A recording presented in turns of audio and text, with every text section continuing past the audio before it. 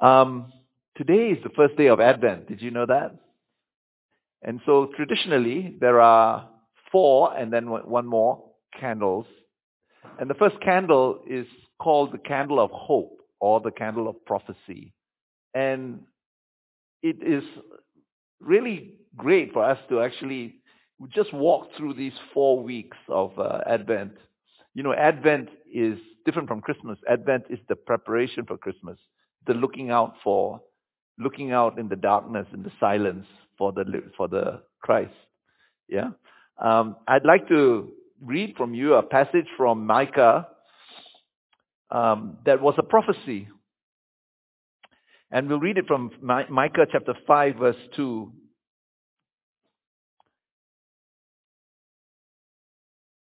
But as for you, Bethlehem Ephratah, too little to be among the clans of Judah. And I like to especially focus on this theme that we've been going on, too little.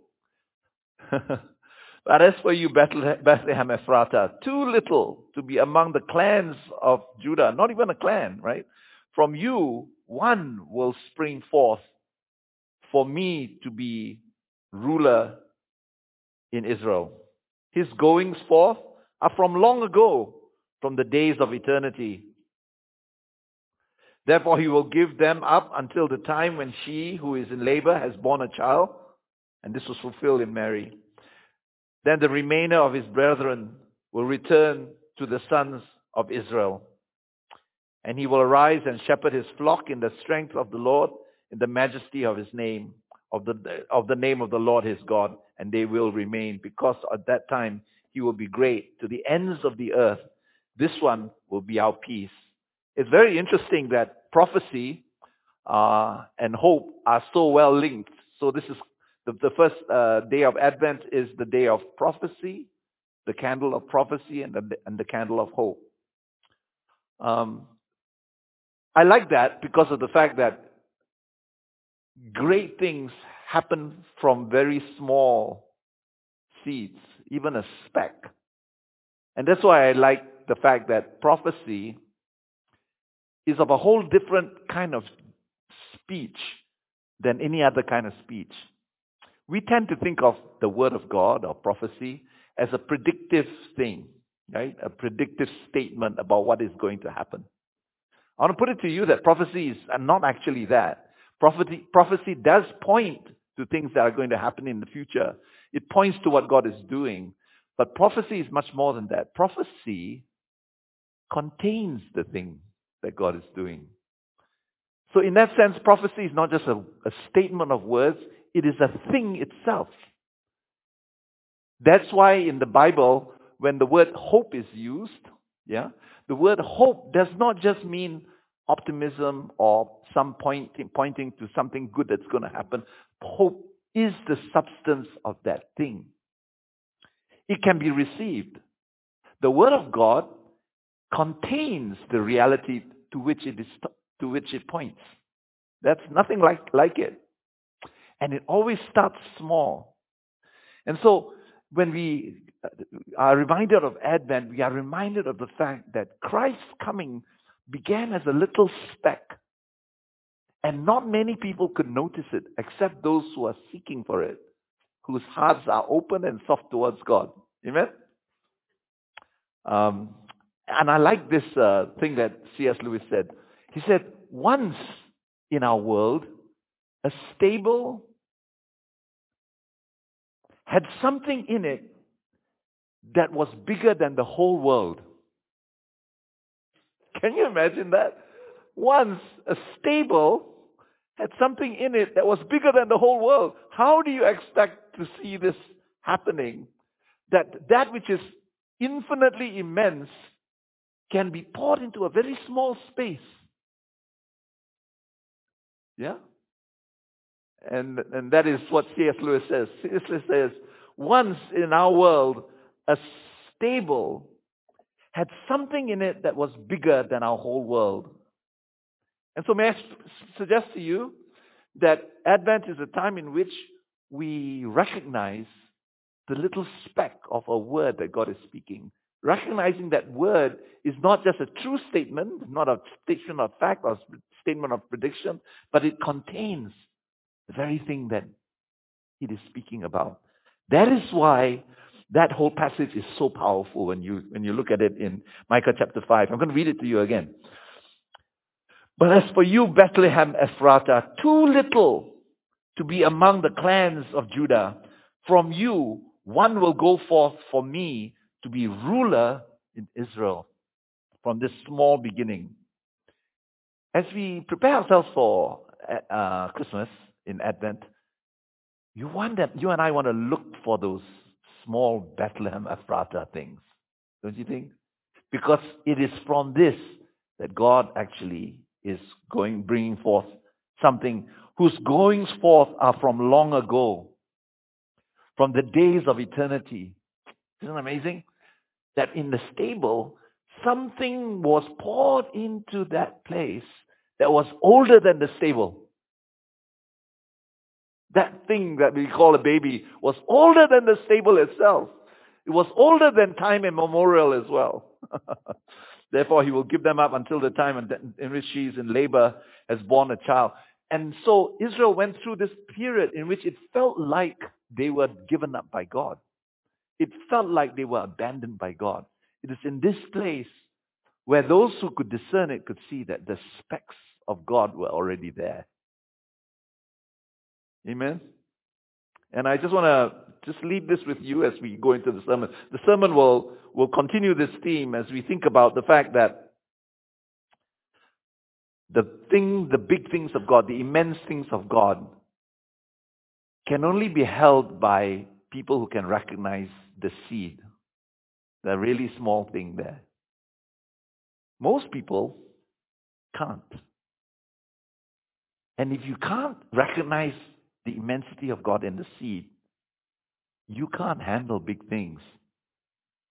You cannot handle immense things. They will blow up in your hands. That's why big things have been seen just recently to have collapsed so many times. But what God is doing is not calling a great number of people. He's putting his hand on a number of great people, and he's doing that in us. Amen? Let us pray. We welcome you, O little child of Bethlehem, who was more immense than Bethlehem itself, more immense than the world that he created. We welcome you. And we ask you that even now as we be quiet before you, you would call up those things unseen, but which you are there in. In the name of Jesus we pray. Amen. Amen. Last Sunday, we were talking about the way in which God had used Gideon and the nation of Israel in a very peculiar way. And if you can turn with me to Judges chapter 7, we will look at it again. We talked about two strategies that God gave to Gideon. There were supernatural strategies to destroy the oppressor, the Midianites. And one was the torch in a jar, right? And God said to Gideon, you're going to smash the jar, and then the light from the torch that had always been there, will be manifest. And the only way you can see the light is when the jar is smashed. The other thing had to do with the trumpet. So let's have a look at this. We're at Judges chapter 7, verse 19. So Gideon and the 100 men who were with him came out to the outskirts of the camp at the beginning of the middle watch, when they had just posted the watch, and blew the trumpets and smashed the pitchers that were in their hands. There were these two things, the trumpets that had to be blown and the pitchers that had to be smashed, or the jars that had to be smashed. And when the three companies blew the trumpets and broke the pitchers, they held the torches in their left hands and the trumpets in their right hands for blowing, and cried, a sword for the Lord and for Gideon. And each stood in his place around the camp, and all the army ran, crying out as they fled. And when they blew 300 trumpets, the Lord set sword of one against another, and even throughout the whole army, and the army fled as far as Bethshitta towards Zerah, as far as the edge of Abel Meholah by Tabat. The men of Israel were summoned from Naphtali and Asher and Manasseh, and they pursued Midian. So Gideon called all the rest of the tribes, because at that time, only a select people, a select company of people, a number of great people were being used by God. Okay?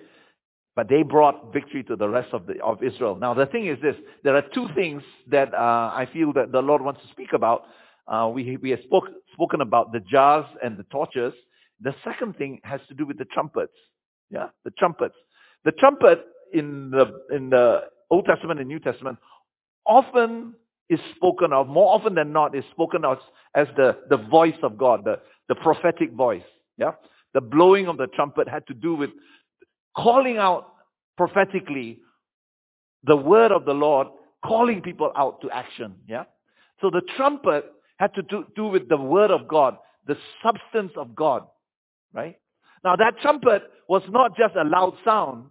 It says here, when the trumpet was blown and the jars were smashed, it says something that was disproportionate to the physical effect of that took place. Verse 22. When they blew the 300 trumpets, who set every sword against one another? It's there, yeah. The Lord. It was not necessarily just the trumpet that made it happen. Not just the torch. It says, when the trumpet was blown, the Lord did it. Now, I would put it to you that the strategy that Gideon used was a God strategy that required God to be in it. The plan sounds cute, right? Divide 300 people into 100, and surround the Midianite camp. Remember that the Midianite camp was very vast. It spread through the whole valley. Yeah, it spread like locusts all through the valley. So 300 is not just, surrounding a little backyard. It was a huge place. And so the trumpet had to be very loud, right? Yes? Yes? 300 people could not encompass thousands and thousands of people. It says the Lord set every sword against the other. I'll put it to you that the trumpet sound was backed up by the Lord. What was required was not just a good strategy in which you smash the jars, let the light come out, and by then the elements of surprise would actually destroy the Midianites. No, it's not enough. The trumpet is not enough to cause panic. 300 people blowing a trumpet is not enough for tens of thousands of people to be routed. It says the Lord set them and ambush or made them put their swords against one another. The point about the trumpet is that it is a supernatural phenomenon that took place. What say you? When I read this story in Sunday school, I thought God gave Gideon a very good idea. I thought God did something really cute. I thought, wow, that's so cute. That's almost funny. That God would do something so small and so cute to make this great army of people just completely fall over themselves. I thought that's what the point was. But actually, when I read it again, I think that this is completely wrong. That actually, the strategy of the Lord required the Lord to do it. Amen? I want to talk about this because I believe that there is not only a strategy in which God actually allows us to be broken, so that when we move while we are broken, God's light will shine. But there's something about the Lord building up the sound of a trumpet in us. Building up an anointing in our voice, in His Word, that causes the supernatural to take place in our lives. I believe that's really true. Now, God does not only work in supernatural ways. He works within the structure of nature. Right? He doesn't create the universe and then says, I'm going to not do anything with the universe. I'm going to do it my way now. And discard, No, He works through the structures of nature and to work through science, as we saw just now. But there's more to it than that. That God, and the word that we use in theology, co-inheres with nature. So much so that when the Lord's power and His supernatural work through nature, it can sometimes feel like very natural. But if you have an understanding that God interpenetrates nature and physical forces, then we expect God to be at work. The Bible says He upholds the world by the word of His power. So that through natural things, God is actually there. I would put it to you that if nature didn't have God in His invisible hand working through that, the whole thing would collapse before long. Maybe not immediately, but before long. The world is upheld scientifically by God's work, by God's hand. Amen? And that's why there is no contradiction between science and spiritual life, spirituality. But what we saw is this, something that took place about the trumpet that is very connected with the Advent meditation that we just had. And that has to do with the fact that God's word is of a wholly different nature than just prediction. Yeah. How would Gideon develop the voice of God in him? How do we do that? If it is true that God is especially present in the Bethlehems of our life that are too small, too insignificant, too desolate, too abandoned seeming in our lives, how do we recognize and how do we begin to work to develop the voice of God in us in such a way that when God is able to speak and we can hear it, He backs it up. And more than just our own comprehension of the words actually happens. Let's have a look at this.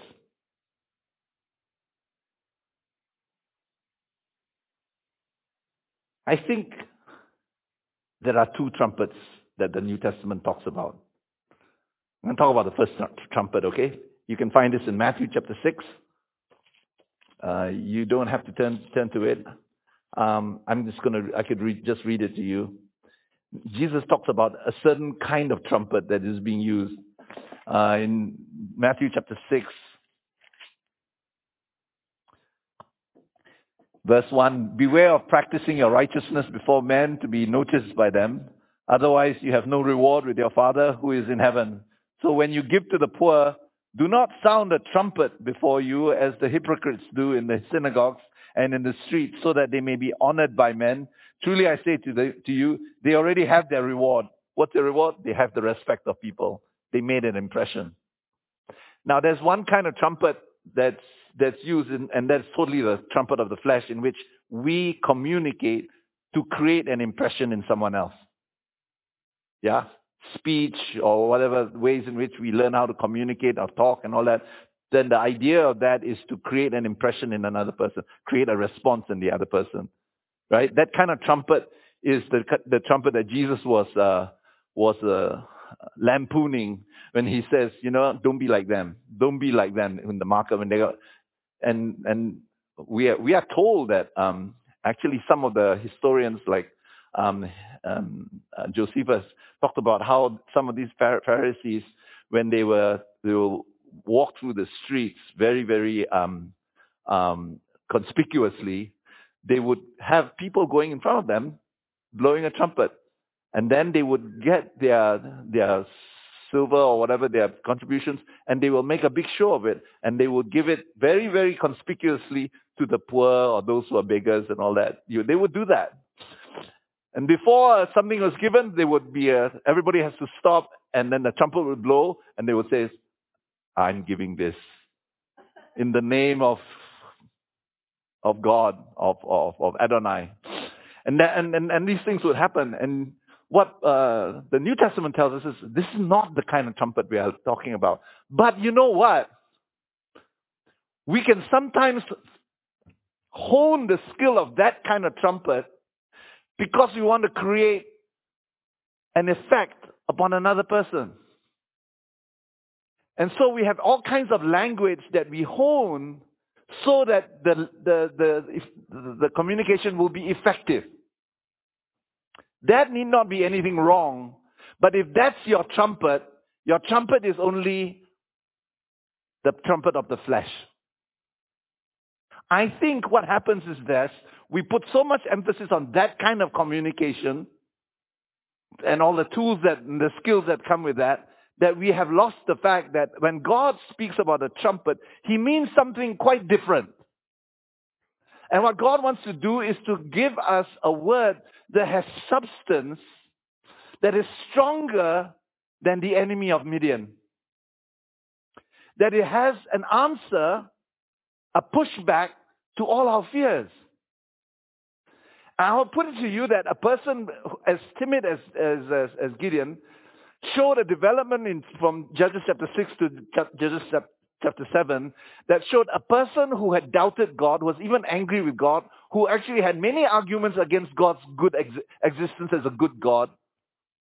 He had that, and he developed into a person who could recognize the moment when the Holy Spirit had put His finger upon him and said, "The Lord has given us Midian into our hands."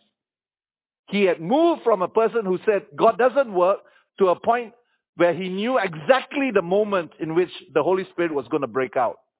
Not too early, not too late. I'll put it to you that the development that Gideon had in his life to come from a person of non-belief to a person of not just belief, not believing that the resurrection would happen. You know how Martha said, "I know the resurrection will come." But Jesus is saying, what about this particular situation? Gideon had come to a point where he could come to that particular situation, and when he saw the sign in the tents of Midian, he said, "The Lord has given us Midian into our hands. Now let's go." And he would speak this to the children of Israel to such an extent that they would believe him. That in itself is a miracle. So let's talk about this, right? How did Gideon develop that? How did Gideon develop the voice of God inside him to such an extent that the voice of God was not just a prediction of words that was true, but it was the substance of the thing itself. And that voice itself could make Midian set its sword against each other because God was in it. I think that in the days to come, all of us will need to have that. We are going to be strong in the Word so that our identity is built upon the Word of God, not something that's sort of an aside or something that comes in irregular terms, but as something that catches us and holds us in our trials and in our fears. What say you? Huh? I think that's what God has for us. He brings us and He reduces us to our point of strength with the 300. And then from that place, He helps us to locate where the strength is. And the strength is in the torch as well as the trumpet. Yeah, let's have a look at this. What is it that made Gideon strong? Here's one.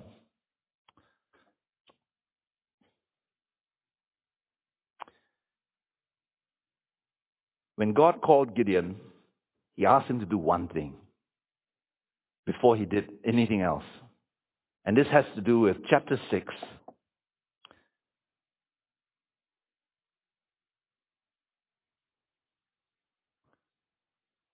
All right, verse 25. Now on the same night, the Lord said to him, "Take your father's bull and a second bull 7 years old and pull down the altar of Baal, which belongs to your father." Because the children of Israel had come to a place where they were so oppressed and God did not seem to be there that they started worshipping Baal, the Canaanite gods. And his father had a Baal altar in their house and cut down the Asherah that is beside it. Okay, Baal is the male god, Asherah is the female god, and they would copulate in order to bring fruitfulness. And build an altar to the Lord your God on the top of this stronghold in an orderly manner, and take a second bull and offer a burnt offering with the wood of the Asherah, which you shall cut down. Then Gideon took 10 men of his servants and did as the Lord spoken to him. And because he was too afraid of his father's household and the men of the city to do it by day, he did it by night. And when the men of the city arose early in the morning, behold, the altar of Baal was torn down, and Asherah, which was beside it, was cut down, and the second bull was offered on the altar which had been built. And so what he did was that he, in the night, because he was too afraid, he tore down the family altar. He overcame the spirits that were oppressing his family first. Oppressing their community.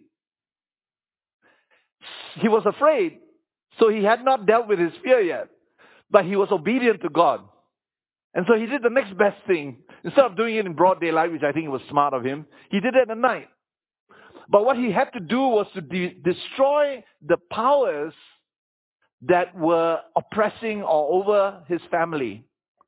Idols are coping mechanisms, that's all.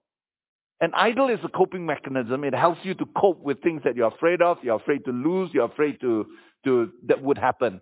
Idols are just intermediaries that you and I use to cope with the difficulties in life.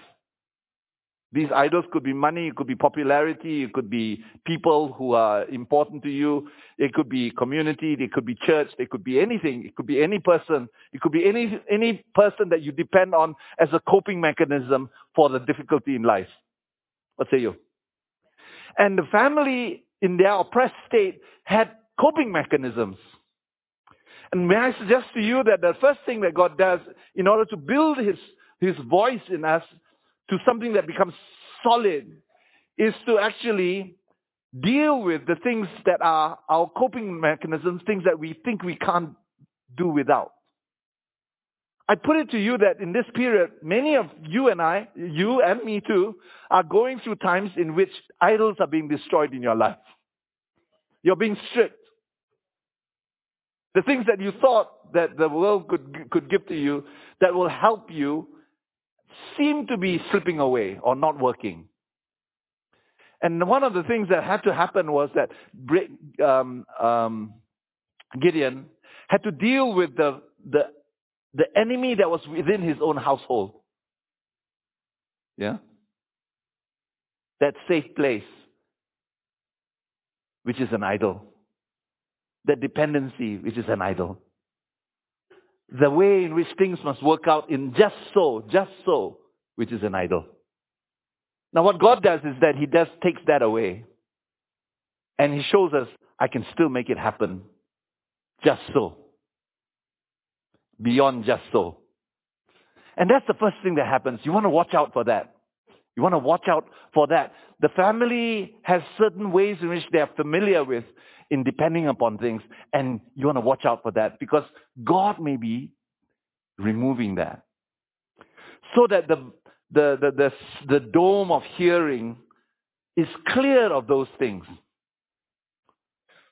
One of the things is that we need to be able to show off how good we are. One of the things that I was very interested to find out when I first went to Fuller, it was that people introduced themselves to me in a very different way from the way they introduced themselves to me in Malaysia. When somebody in Malaysia, where I come from, introduces themselves to me, they says, my name is whatever, Ang Huat, John, Mutu, Sami. That's it. When people in Fuller introduce themselves, they'll say, my name is this, I planted this church, I did this, I'm the CEO of this. And they will always have to give me their credentials because that is the means of having an identity. Does that make sense? They want me to know that they are also good. That they are also worthy of being known. It's almost as if the idol is our identity that we get from our achievements or our status and all that. And God help me if you don't know that I have this ability. So there are ways in which we in our community have this familiar way of serving idols in that way because we feel that these idols, these coping mechanisms are necessary, I have to have this. I have to have this time, money, resources, person, whatever, in order for me to be able to cope with the vicissitudes of life. Amen? So the first thing that Gideon did was to actually face the fear that this idol was assuaging Baal. The word Baal means Lord. Yeah? And so these coping mechanisms will lord it over you. Yes? And that's why God says to the nation of Israel through Hosea, it says, when that day comes, you will no longer call me Baal. You will no longer just call me Lord, but you will call me my husband. You won't just call me Lord. Of course, it's a play on words, right? You won't just call me Baal. And your relationship with me will be not one in which I am just your Lord, lording it over you. So that's the first thing that seems to have happened. But God goes deeper than that, okay? So he goes through this whole reduction, which we talked about in chapter 7. The people with you are still too many for me to give Midian into their hands. He deals with Gideon's weakness. So here it is, verse 9 of chapter 7. Now the same night it came about that the Lord said to him, arise, go down against the camp, for I have given it into your hands. But if you are afraid to go down, go with Purah your servant down to the camp, and you will hear what they say. And afterwards your hands will be strengthened that you may go down against the camp. I'll put it to you that God is so interested in our fears that he takes the initiative to deal with them. Now, Gideon had asked for signs before, but here in chapter 7, he did not ask for a sign. God says, if you are afraid, you go down there, and I'll have an answer for you which will strengthen you. I know we talked about it last week, but I want to emphasize to you that fears are something that God is really into. He really wants to help us there. He doesn't want us to just be not fearful. He wants to help us even when we're not asking for that help. I love it. I love it that Gideon did mighty things, but he was really pretty scared. Which tells me that in our littleness, in our pusillanimity, God actually comes to us in such a way that he says, you got any fears? I'm there. I'm right on it for you. And so he says to Gideon, go down to the Midianites' camp and listen and eavesdrop at their tent. He goes down and he hears one Midianite talking to another in the night. And he says, I dreamt that there was a roll of barley cakes that came upon our tents and smashed all our tents. And his friend says, this is nothing but the sword of the Lord. And Midian, God has given Midian into their hands. It was a Midianite speaking, non-Christian, not anointed. But God works through nature, right? Is it a coincidence? Is it a coincidence? Of course it is. It is a coincidence. You can attribute all the dreams to natural causes. But God's timing is perfect. God's providence is perfect. You may not call it a miracle, but God's providence in such a way that He can arrange it in such a way that He who knows everything can just arrange circumstances in such a way that Gideon hears that at that very moment. He just happened to be among all those tents, just there. What are the chances? I don't know. But if you don't say that that's a miracle, it's okay. You can say, the Lord arranged it. Yeah, all you smart people. Because God works through nature. But it says, He's the one who's holding it up. Amen? And as He did that, Gideon, because of the fact that there is one layer of idolatry that had been one layer of voices and sounds that had been sheared off from him, he could hear a little bit more clearly. He could recognize the voice of God in the midst of Midian. And he comes and he hears it, and look what he says. All right, this is wonderful, okay? Verse 14, the Midianite, his friend replied, "This is nothing less than the sword of Gideon, the son of Joash, a man of Israel.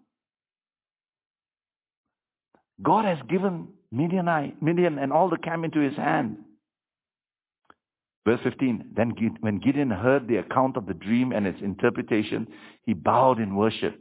He returned to the camp of Israel and he said, "Arise, for the Lord has given the camp of Midian into your hands." Boom, like that. Who would believe that? If I were not listening to God, I would think, Gideon, what did you eat last night? Right? But somehow there was poured into Gideon's voice the inspiration of God, the trumpet sound. He could hear it and he could recognize it. He could speak it out to such an extent that when he spoke it, all 300 believed him. He himself believed it. That's amazing, isn't it? I would say God comforts us in all our fears. I want to speak a bit more about that because we all have fears. And God wants to give us something to comfort our fears. Because He knows how weak we are. He knows how anxious we are. He knows how easily we are susceptible to bad news. He knows the kind of conclusions, the disastrous conclusions we come to when we have a little bit of data. And the thing about Him is that God's so loving, you see. His gentleness, Psalm 18 says, will make me great. So that we don't have to try to be strong in front of our Father. We can just be as weak as we really are. In fact, I want to tell you, to encourage you, be as weak as you can. Even find those weaknesses that you never knew you had. Because God is there and He's anticipating it before you even ask Him about it. And that is why it's really important for us to go to Him with our fears, our anxieties, because He's not saying, nah, get off. Be strong. Yeah? Yes, He says be strong, be courageous, all that, yes. But He says, bring me all your fears. Bring me all your fears. I love that. I love that because I am a recipient of that. I've experienced His gentleness in the midst of my fears and my anxieties. Amen? You know, when Brian is here, so he was there during that era. When we as a church decided that we're going to seek the Lord about whether we're going to buy this church or not, it seemed like a huge, huge mountain to cross. Didn't see how it happened. And I don't mind telling you that as the church got more and more excited about buying this piece of land, we had about 8. The church was getting whooping it up. Wow. And there were words and prophecies and all that. And those days, I remember we had a members meeting and everybody came up with a word. And I was feeling good about it. That one day later, depression set in. And I had just read a book by Charles Blake. And Charles Blake had went into a building project that was way beyond what they could afford. And he went into prison for that. So I just finished reading that book. And I remember thinking, how can I, as a pastor, lead the church into something that doesn't even make sense? Doesn't even make sense. You see, on the outside, people look, oh, you're doing something really great, really bold. But when they could really look into our hearts, yeah, really look into the innards of our courage. Inside, you just see something it's just mush. And I was feeling that exactly. And I did one thing. I just said, we're going to just keep praying. So I remember one time, 2 brothers came to my house and we were going to start praying. about this building. And we started praying. I was feeling a bit discouraged. I didn't tell him that how discouraged I was. I didn't want to discourage them. But I was myself quite in trepidation. And then as they were praying, they prayed out something from Isaiah chapter 45, which was exactly what I had for my devotions that morning. That's why corporate prayer is very powerful. If you thought God told you something, go to corporate prayer. You may find a confirmation from someone else. That's the only way I know how to learn, how to hear from God, right? Right? I may have all these things that God may be speaking to me, and I don't know whether I should act out on it. And then I hear someone in corporate prayer praying the same thing. And this is what I received in my devotions that morning as I was seeking the Lord, and what I received from praying with these two brothers. I have taken you by the right hand to subdue nations before you, to open doors before, actually it's him speaking about Cyrus, so that gates will not be shut. I will go before you and make the rough places smooth. I will shatter the doors of bronze and cut through the iron bars, and I'll give you the treasures of darkness and hidden wealth of secret places, that you may know that it is I, the Lord God of Israel, who calls you by name. And God was speaking to that to me regarding the closed doors, also the need that we had for finances.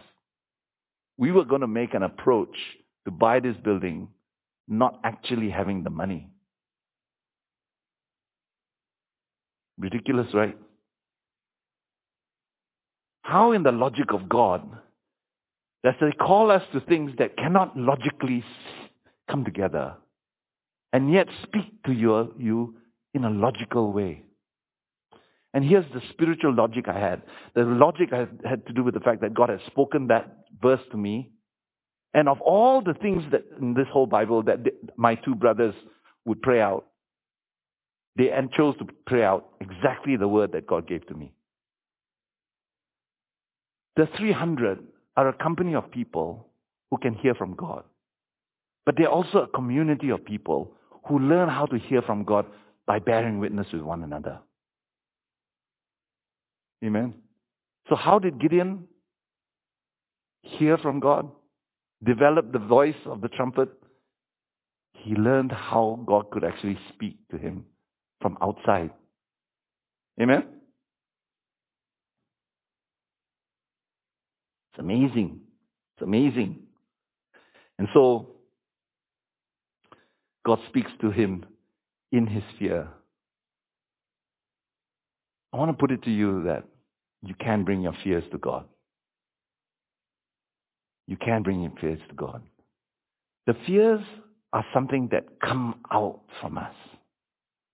The comfort of God is God's pushback to those fears. I can have fears that come out of all kinds of psychological reasons, all psychological sources. But at the end of the day, the comfort has to be the pushback of God to those things. What say you? That's why I say comfort is the authority that we have, because the comfort is the pushback that God gives to us when our fears are coming up, our anxieties are coming up. When my anxieties come up, I need God to push back on them. I can't go to God as this silent one who just agrees with me. I am not helped when God says, yeah, I agree, you're in really deep trouble.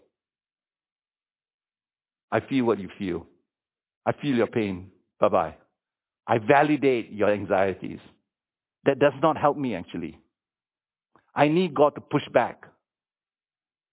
When I complain to God and I have a lament, I need God to push back upon me. What say you?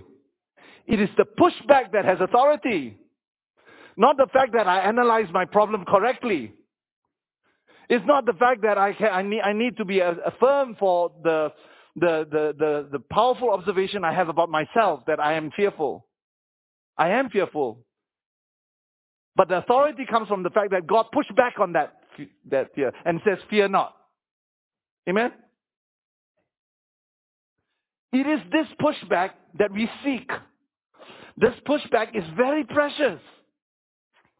Or else we will be nothing but the sum total of our own observations, our own thinking, our own what philosophers call our own solipsism, our own talking to ourselves and answering ourselves and agreeing with ourselves.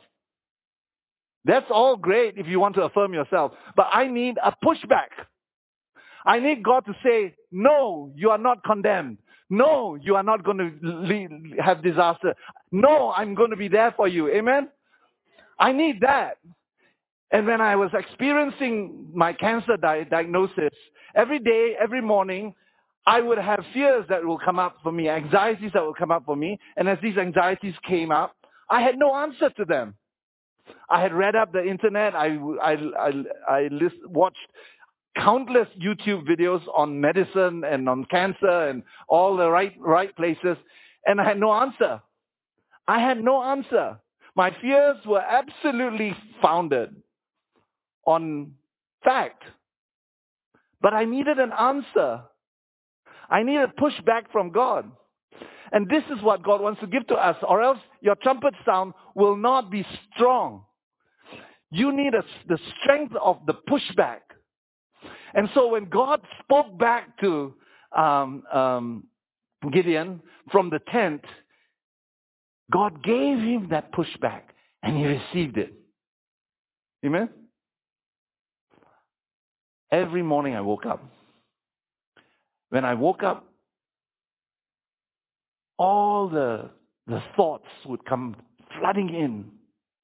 All the thoughts would come flooding in. I would wake up early, not because I was wanting to do my quiet time, but because of the fact that I was assailed by those thoughts. I was assailed by the fact that my life would never be the same again because of that. Yeah? And I had to find God. I had to stay in my place, and I would pray, and I would pray in the Spirit. I had no idea what God would say. I had no idea. There were times when I was frantic. There were times in which I did not know where to go. There were times in which I would seek God and I asked God, where? And no answer would come. But I had no choice. I had to wait. Because 12 o'clock we had daily prayer. In the evening I had pillars. And in the meantime I had to meet with people. And I realized that I need to have something inside me that could just make me normal. And this went on for years, for a few years. Every day, nothing could be taken for granted. Every day, I had to come up and I say, Lord, I have to be normal again. I need your pushback. I need your pushback. Every day, God I would wait upon God. Sometimes I would wait from early in the morning from 4 o'clock all the way to 11 o'clock. Sometimes the answer would come immediately. Sometimes the answer would come 12 o'clock. Sometimes it would come 10 o'clock. Sometimes it would come at 3 o'clock. And until that thing came back, I had no pushback from my own thoughts. And I understood that my own thoughts would be the master over me. They would control everything I did. I had not enough discipline in my mind to be able to fight them without feeling ambivalent. But I needed something to be pushed back that was more powerful than my own mind. I needed that thing that God would back up as well. Amen? So the trumpet sound was beginning to be formed during those times in which I would cry out to God, call out to God. That's why the lamentations and psalms were very, very important, because when God gives us lamentational psalms, right? You know, Lord, why have you left us like this? Come and save us, come and save us. He allows that psalm to be the instrument by which we can enter into the struggle. So that the psalms are not a prediction of everything's going to be okay. At first, I used to seek the Lord for a word. And what I would ask God is, God, is it going to be okay? Am I going to be healed? And sometimes God will give me a word. He has set me free from Sheol. I will walk before the Lord in the land of the living. I was answering a word that would predict what was going to happen. Does that make sense?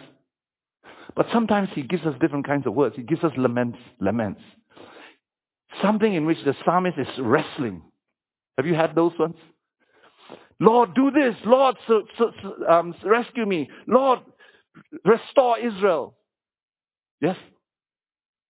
Lord, build up the cities of Jerusalem again and Judah again. Build up those things. And he allows me to enter in that intercession that the psalmist is having. And he confirms the intercession. And it's almost as if he's saying, pray. All right, get into that prayer. Because as you pray, I will pray through you. And instead of just telling and predicting that it's going to be okay, he brings me into the intercession I need to enter. I have no idea what was going on in that intercession. All I knew was to pray in the Spirit and to enter in. And I could feel something of that wrestling, that struggle. And the Lord was bringing me into that struggle in such a way that as I continue to struggle, somewhere around 10 o'clock, somewhere around 9 o'clock, sometimes around 11 o'clock, the peace would come. The pushback. And I knew, at least for one day, it's going to be okay. Does that make sense? But sometimes when he would bring me into those passages that spoke of the wrestling, the struggle, and in which those passages, the psalmist doesn't say definitively God is going to do this, but he says, Lord, do this, call me, rise up, oh God, in this. The psalmist is inviting me to enter into what the Holy Spirit is doing in real time in my life. Does that make sense? So I enter into that intercession, pray in the Spirit, call out to God, refuse to get out of that place until something happens. And you know the amazing thing is, if I had a meeting at about 9 o'clock in the morning, the Lord would give me a word before 9 o'clock. If I didn't have one, I may have to wait until 10 or 11 o'clock. But he will always come on time. But I knew that what was happening was that during that period, the Lord was building up a sense of pushback from him. I today, compared with 2 years ago, feel the pushback of God so much more presently than I did before. Before, I felt the strength of my own thought, my own ideas, my own analysis, my own observation, my own logic. It's a lonely place, actually. Now I feel the pushback of God, the word of the Lord, more strongly than my own feelings, my own thoughts. Does that make sense? So much so that when I'm speaking, I am more confident, I am more convicted about that. Amen? Can you see how in doing this and God bringing us into this place of comfort, the pushback of God, the alternative reality that he gives to me, he speaks into me, is actually making me stronger, making you and I stronger in the midst of this place where he reduces us to our place of strength. Praise you, Jesus. That's what he's doing. He's building up the trumpet, so much so that when the trumpet happens, the Lord makes the enemy fight against himself. Amen? Now, we are actually being prepared for the days ahead, so that a person who has that inkling into God's presence and God's mind, God's word, God's secrets, will be able to shine in the evil day. There will be a lot of people who are really smart, who are infatuated by their own thoughts. They're infatuated by their own smartness. And in the evil day, they will be lost. It'll be a lonely place because they only know the voice of their own absolute brilliance. What we need is not that lonely voice, the voice of ourselves. We need the voice of God. How will it come? You will know. If you don't know, if you haven't felt it, it hasn't come yet. But it's on the way. It's on the way. Because when conviction happens, you don't think, am I having conviction or not? No, you can't help having conviction. Amen? Now, it may take you a bit of time, but it's okay. God will fit into your schedule to some extent. I never found a time in which God didn't speak to me before an appointment and when I had to see somebody.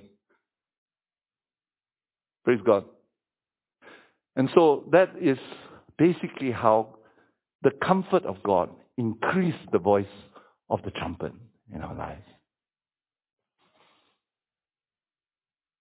So a few weeks ago, they took my PSA test, my readings, and they were able to tell me that cancer is undetectable.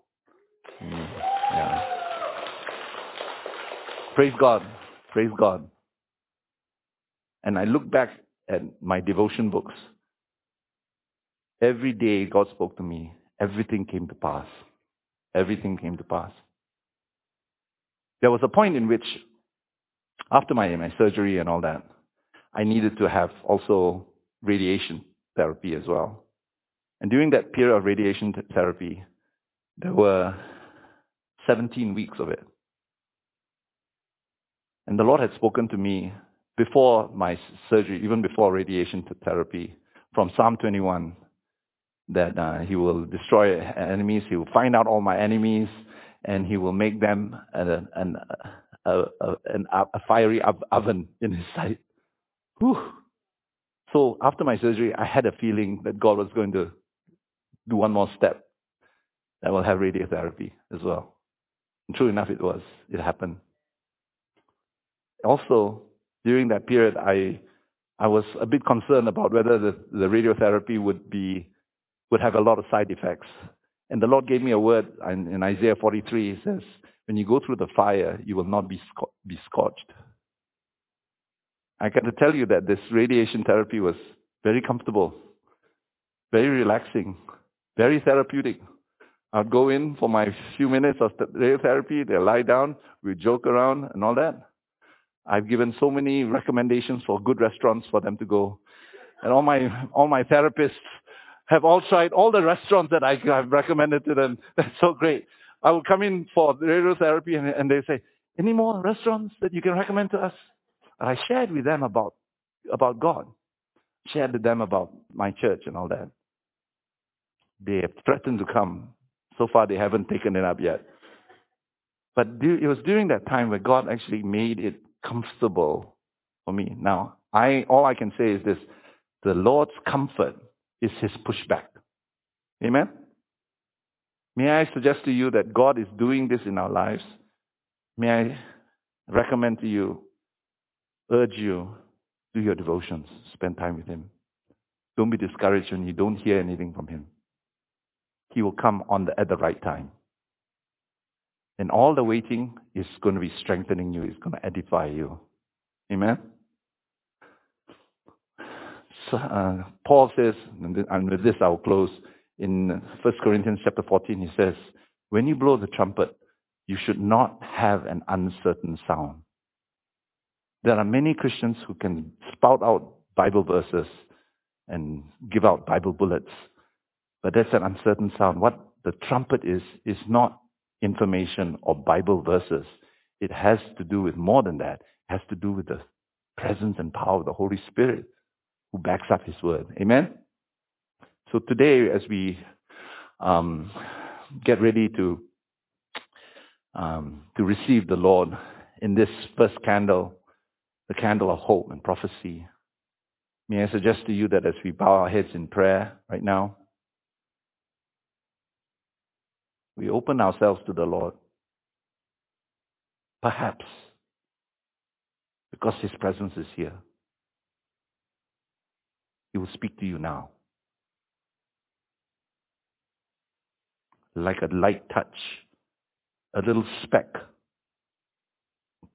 in the midst of our smallness and our own puniness, our own fragility. Let the Lord be invited right now into our midst. We welcome you.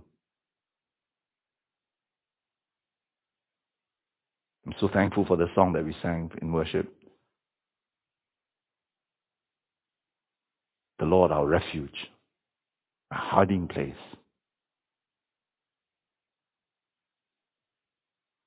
Invest your life in Him. He will heal you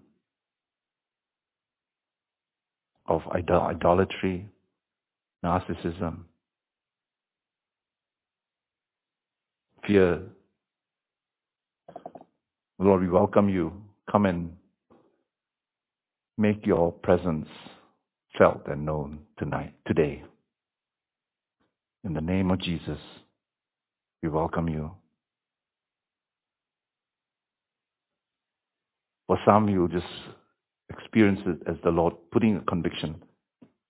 The Lord has given Midian into your hands. Grab it. Just grab it. I take it. Receive it. Even if I'm wrong, I will receive it. You have the power to justify your own word. I don't have to do anything of that. He can back up his own word. There are too many uncertainties ahead of us, too many hazards for us to not have a word from God. You may think you're clutching at straws, but God oversees and superintends every part of that.